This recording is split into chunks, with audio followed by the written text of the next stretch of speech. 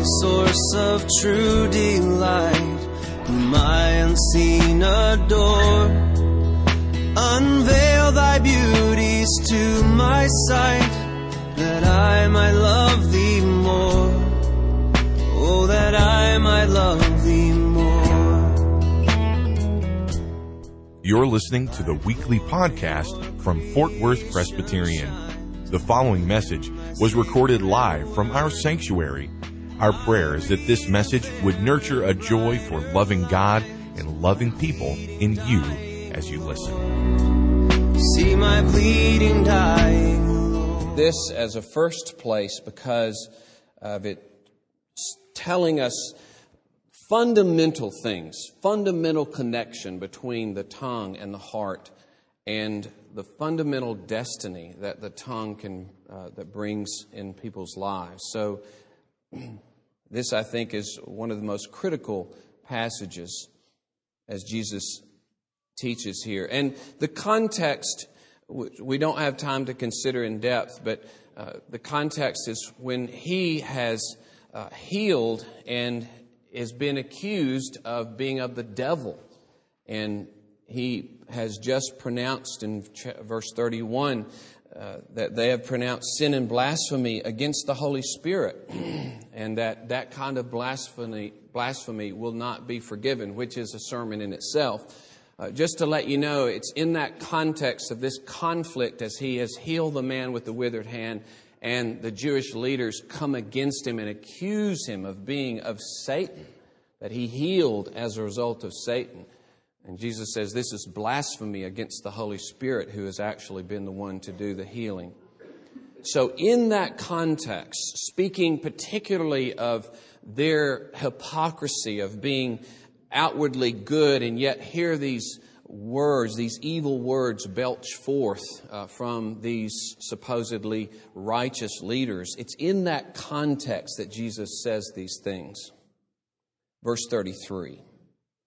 Either make the tree good and its fruit good, or make the tree bad and its fruit bad, for the tree is known by its fruit. You brood of vipers. John the Baptist used this phrase, and later when Jesus is speaking in Matthew 23, pronouncing curses upon the Jewish leaders, he uses this phrase. You brood of vipers, how can you speak good when you are evil? For out of the abundance of the heart the mouth speaks. The good person out of his good treasure brings forth good, and the evil person out of his evil treasure brings forth evil. I tell you, on the day of judgment, people will give account for every careless word they speak. For by your words you will be justified, and by your words you will be condemned. That's the reading of God's holy, inerrant word. Let us pray. Lord, bless us that we may understand your word, believe your word, be drawn after Christ through your word, be transformed by your word. Oh, Holy Spirit, you who gave this word, so apply the word to our hearts that we may become fruitful Christians for your glory, for our happiness and our good, for Jesus' sake. Amen.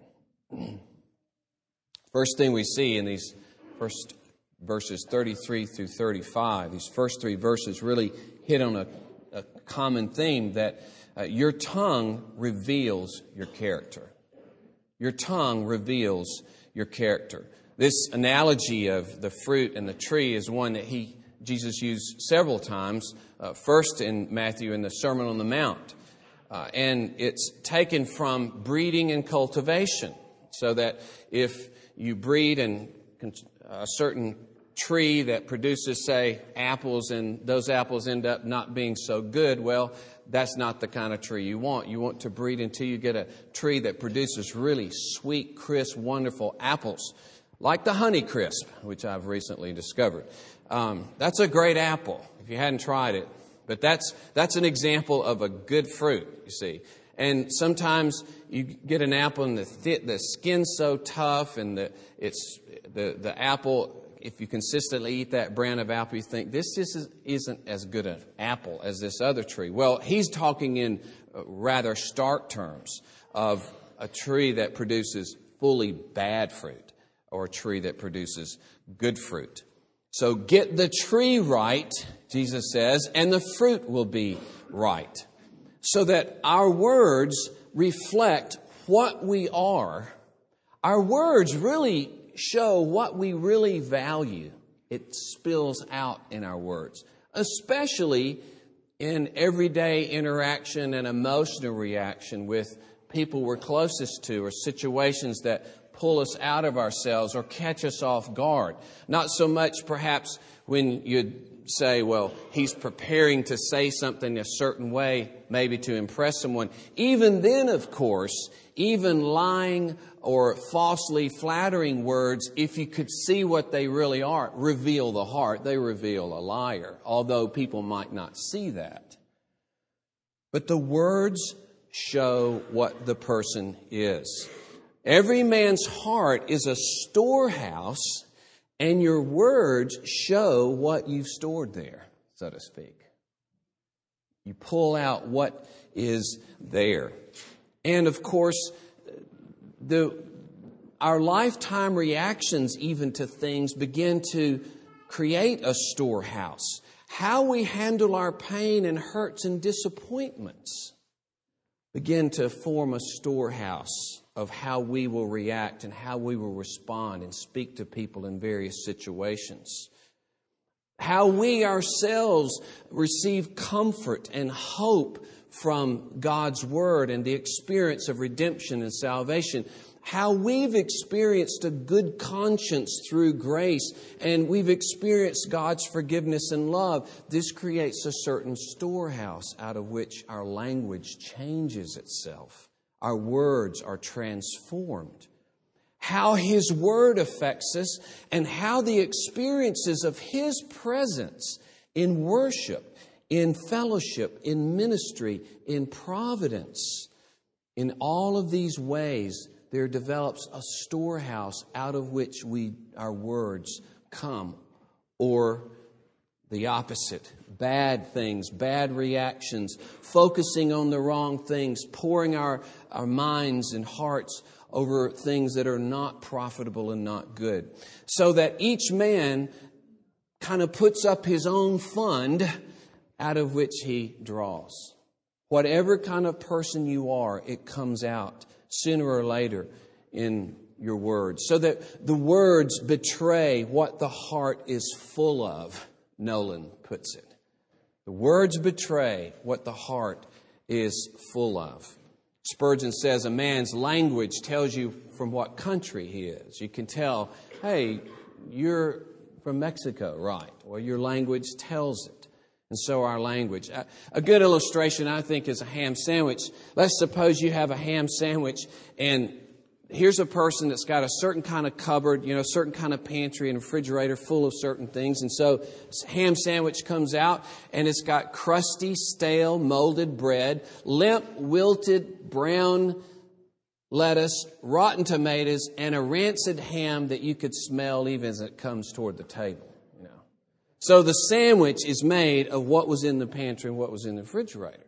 Versus fresh focaccia bread, crispy lettuce, tomatoes right off the vine, red all the way through, bursting with flavor, and the finest ham cooked to perfection, cut right off the ham, right onto your sandwich. That kind of pantry and refrigerator made that kind of sandwich. So that's what Christ is saying. Your words, in a sense, are the sandwich, and they're drawn from whatever the heart is full of. So your words tell what your character is. What's in the well comes up in the bucket. And so Spurgeon says, we may, when we're convicted of unjust speech, shield ourselves behind the notion that our bark was worse than our bite, and that we merely said so-and-so. We hardly meant it to be taken so seriously, but the plea will not avail us. We say the things we do say because that is what we are like. Okay? And that it's very good to help to begin to admit that to yourself. I said that nasty thing because that's what I'm like. It revealed my heart. I was short and terse with my wife. I was sullen. I was mean because I'm mean. That's what you're showing yourself. And then if the situation gets really tense, you say, well, I was tired and I was this and I was that and that. I know. And so more of you came out. We like, well, that really wasn't. No, more of you came out. Jesus had a lot of pressure. He was dying. He had the worst pain in the world. He never sinned. Pain doesn't make you sin. Pressure doesn't make you sin. It just begins to show what's there. And it comes out so often in our words. So your tongue reveals your character. Secondly, your tongue will give an account. I'm personifying your tongue, of course, here. Your tongue will give an account. As he says there in verse 36, I'll tell you on the day of judgment, people will give an account for every careless word they speak. This word account means to pay in full what one owes. So the idea is kind of figuratively to pay in full what you owe of your life story to God. So what you did with your life, for good or bad, what you did with what God entrusted you. He's given us life and we owe Him a good use of it and we'll be held accountable for that life. But in particular here, He's given you a tongue that's capable of incredible good. In any and every circumstance, you can be an amazing blessing to the people around you. You'll be held accountable for that incredible instrument that's been put in your hands, so to speak. You will give an account. And then this word careless, the way it's translated many times, it almost seems to mean every casual word. But the word is, there's a Greek word, ergon, that means work. Okay, this word is argon. A is like the opposite of work. So it's the way you describe a lazy person or an unproductive field or money that's not producing anything. Something that is totally useless. It means to live without labor, to be slothful, shunning the labor that one should perform, unprofitable, worthless. For instance, in Matthew 20, when Jesus is telling a parable, he says, they went to others standing idle in the marketplace. Well, it's the same word, idle, here. Or in 1 Timothy, women that go around as being idle gossips. What's that word, idle? Or the familiar phrase for some of you, James 2:10, faith apart from works is useless. There's that word again. So he's saying that the point is our tongues are meant to be used for positive good. And here's, we talk about sin that is sin that you commit and then sin because of omission. Sin of commission, sin of omission. So we do certain things wrong, but there are a lot of things that we should do that we don't do. We don't tend to think of that side of things. And that seems to be what is being emphasized here. For all the careless, worthless, idle, unproductive things that we say. And you're thinking, ew. You're watching everything I say? Every word's supposed to count for something. Every word, Lord, I just say a lot of stuff just to be saying. I mean, all that just has to go by the... No. Every single useless thing that you say, you will give an account for.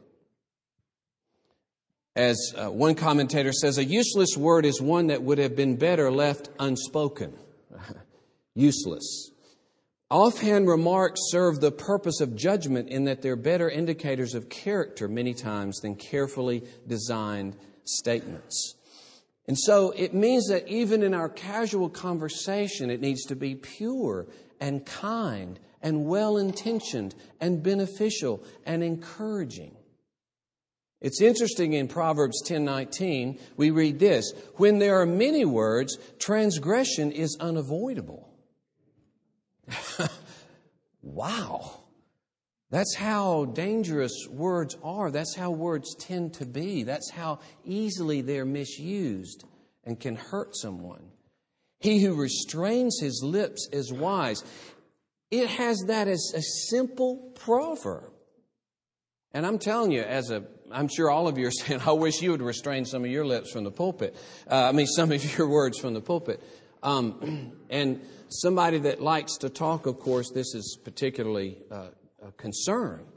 But the real point here is that all of our words, it says, for instance, in Ephesians 4:29, which we will touch on in more detail later, let no unwholesome word proceed from your mouth, but only such a word as is profitable for the moment, giving grace to those that hear. That's Paul's word. Let everything that comes out of your mouth be something that promotes grace in people's lives. I don't think that means that we can, we cut down to 1% of everything we say, and we can't just carry on. It's fine. How are you doing is a good question, and telling about your day is a good thing. Everyday conversation is good and rich in its context, but it's saying that all of your words are important. All of your words are important.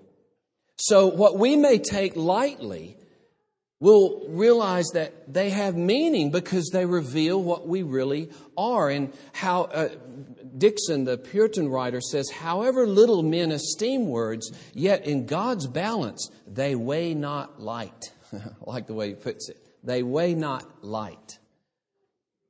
So whatever men may think of their words, God respects those words. He thinks you are important. He really does. He thinks everything you say is important. You're not just a nothing in God's eyes. He observes and takes notice of every single word you say, even the things you don't take notice of. And so, one of the great distinctions of a human being, and one of the ways we're most like God, is this process by which we think and speak and communicate. That we're most like Him in that area.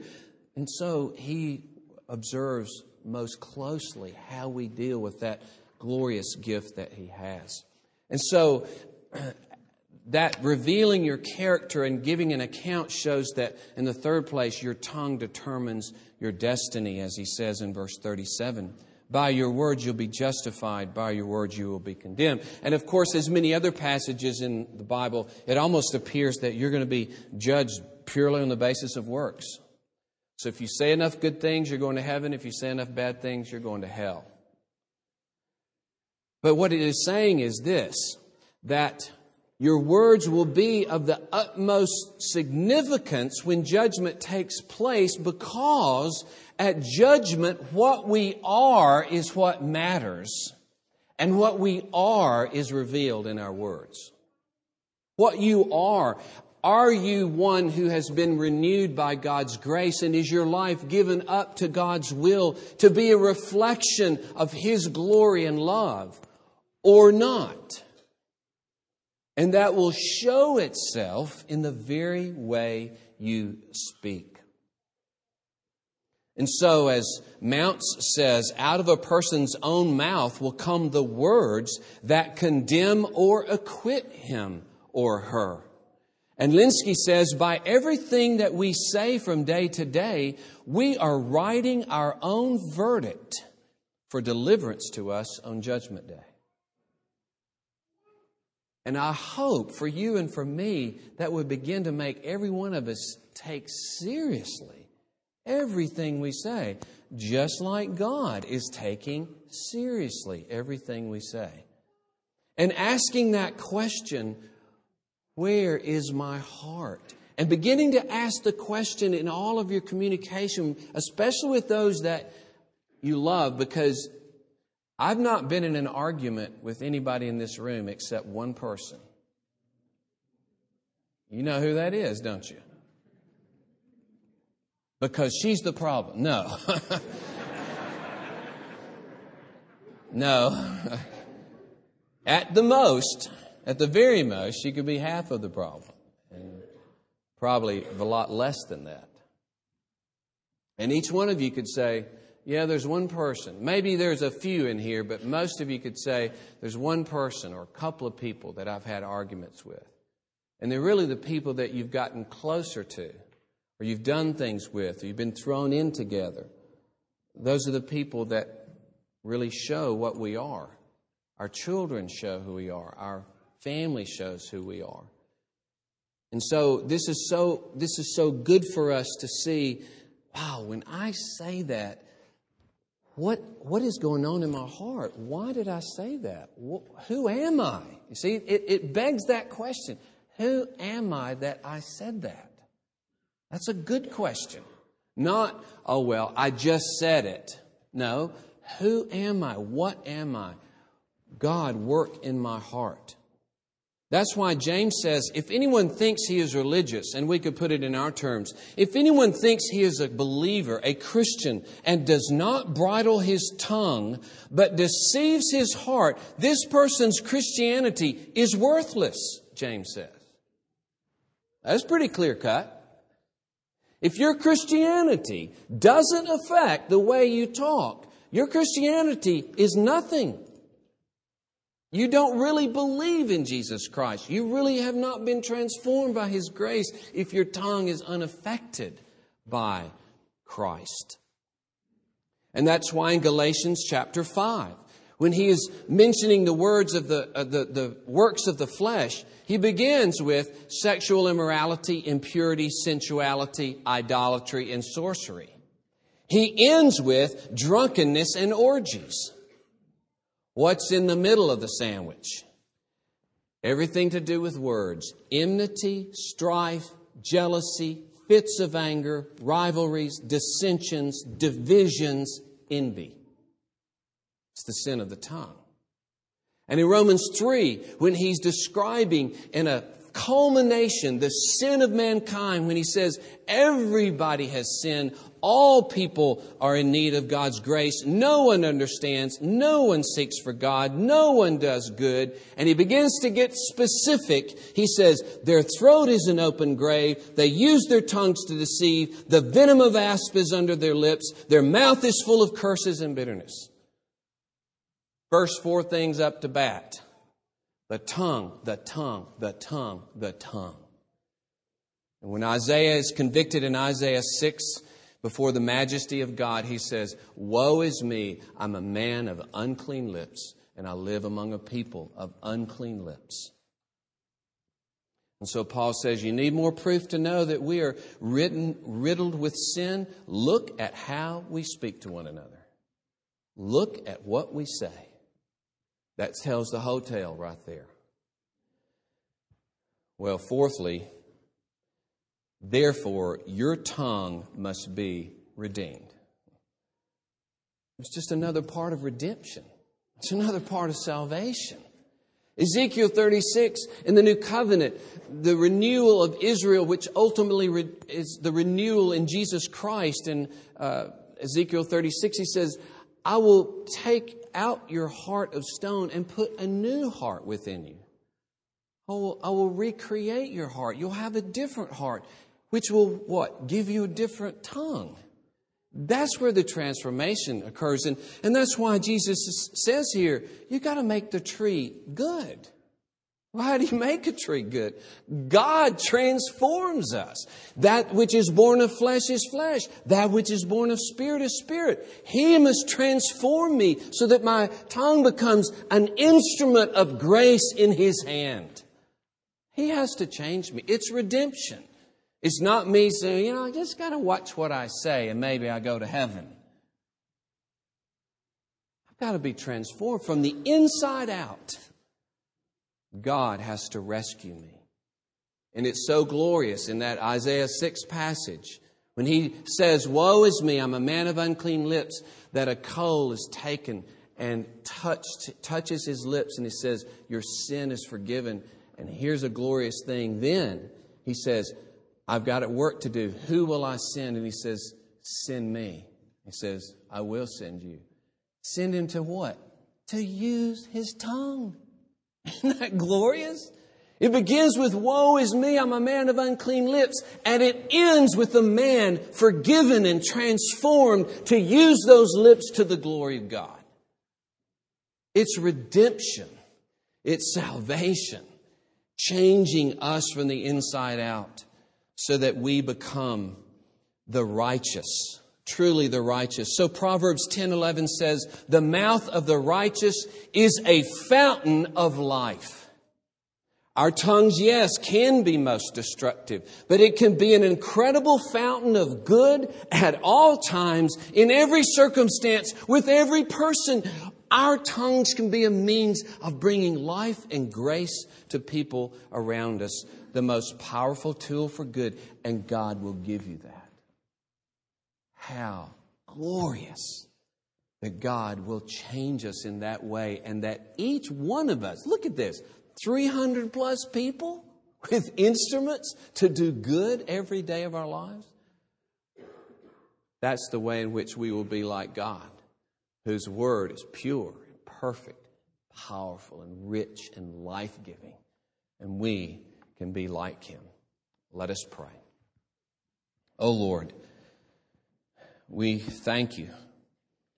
We thank You that in Romans, the message of talking about how the poison of asp is under our lips and how wicked we have been in the use of our tongue, that the whole point is to make us all stand before You and realize, I have no hope apart from His forgiveness.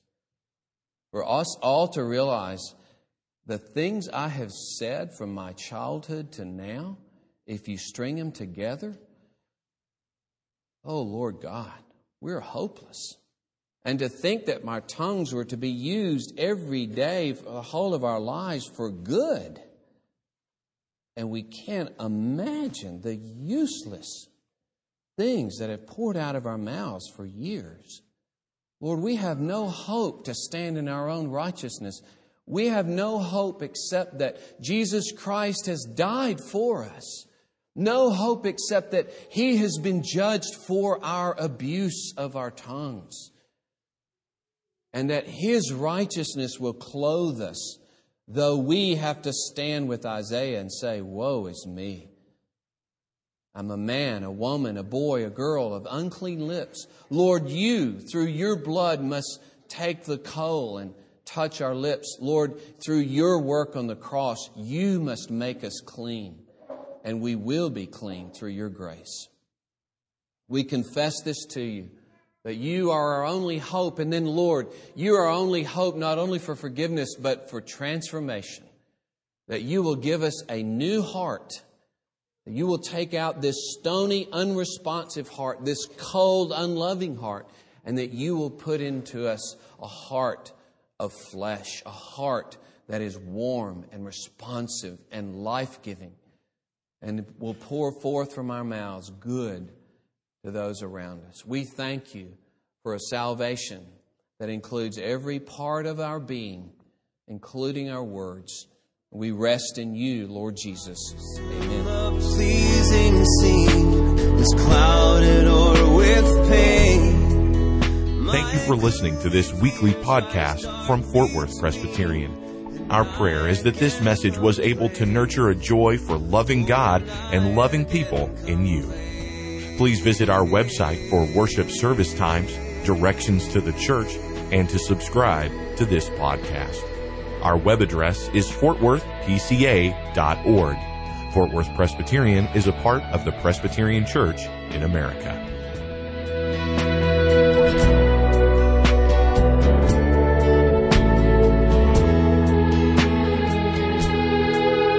Jesus, my Lord, my life, my light. Oh, come with blissful ray. Break radiant through the shades of night and chase my fears away. Won't You chase my fears away?